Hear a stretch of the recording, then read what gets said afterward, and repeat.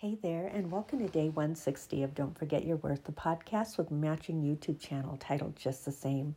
I'm Andrea. I'm super tired tonight, you guys. I'm just going to unfortunately make it kind of quick here.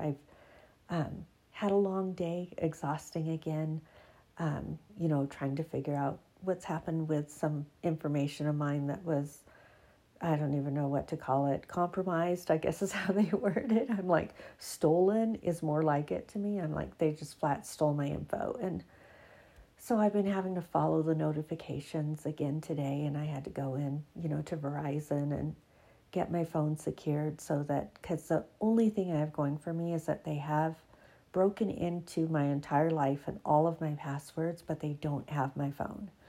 So, I needed to go in and make sure that they couldn't go in with my photo ID and secure either an iPad or phone and just have all my information transferred, So it's just been exhausting. I'm not kidding. I'm sure you're like, wow, you sound swipe girl. Oh, yeah. And, in addition, it's just super busy at the showroom, of course, since I got back. So I'm just going to make it quick, but I hope this one is just blessing. It's called Do It Again, Father. And so it begins. I set the envelope down on the bedspread next to me and continued going through all of these old pictures I had come across from when the children were just teeny.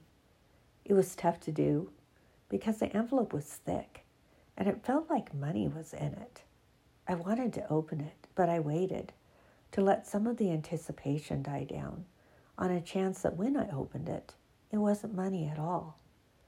I looked longingly at these pictures, smiling in the dim lamplight at each one as I passed through stack after stack to the next, all while very aware that this envelope sitting beside me was the big elephant in the room, sitting there, not being opened by me. At last, I had finished thumbing through each picture, and I just stared at that lonely envelope. I didn't dare feel I should pray that it is money. I just stared at it and finally sighed. I kind of just really needed to open it at that point. Okay. Try on feeling scared and excited all at the same time. I remember leaning the white envelope down under the lamp bulb on the nightstand as if to illuminate the contents as I pulled back the flap. It was money. And how much money, sadly, was my very next thought.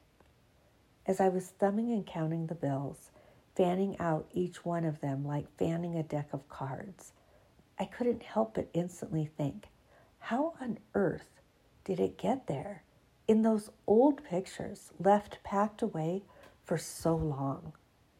It was a funny amount, uneven, non-spiritual digits, and even containing a semi-rare $2 bill. It was more strange than miraculous to me. There sat the rent that I had been praying about, just sitting in a deck of bills in my hand.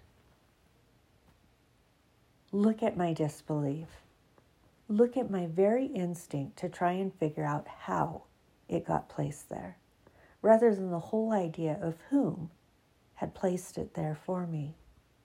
I admit that it didn't even feel like it was my money.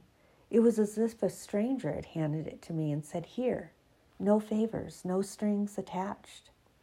It was awkward to receive this gift. I thanked God, but I thanked Him quietly. It was late. I was tired.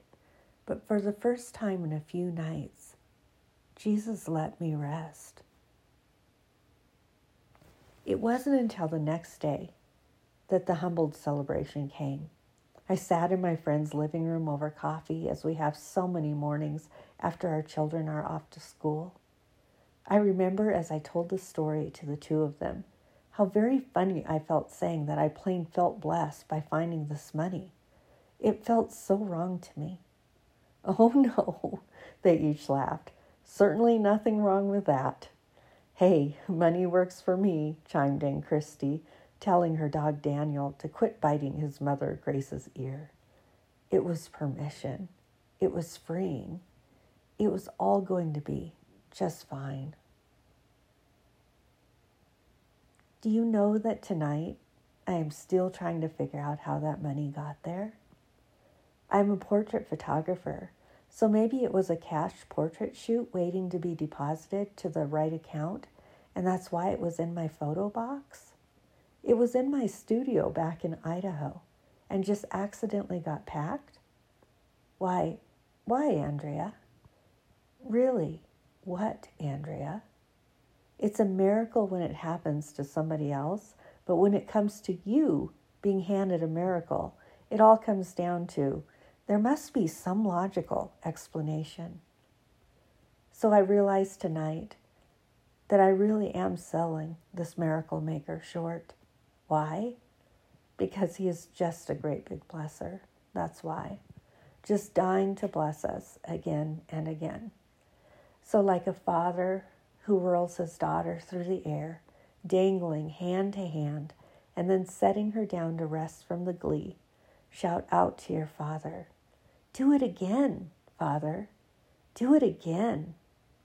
I love you." Short and sweet, you guys. We've talked about look at how long ago these stories were written. Like, this is another one of those. I'll go back.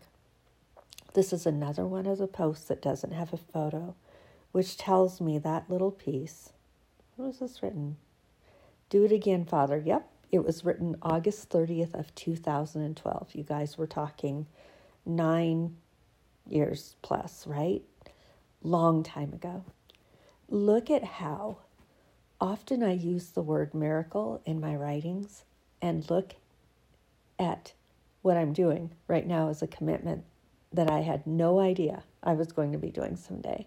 In saying that I'm sharing 325 miracle stories, one a day for a year, I just am at day 160 and I pull into something such as this, and it's mind-blowing to me. It's like I sit here and go, I just am completely knocked out at how this miracle maker that has created each one of us will show us our worth, and the fact that, like I say, we are his miracle and we are the miracle to him, that he created and purposed us for his glory, literally for him to enjoy, to show him off, to make him famous to the world. That's what glory means. Glory actually means to make famous. And he chose us. He chose us to make him famous. And that is crazy good. It just makes me teary. That's how you know Andrea is super tired. Super tired.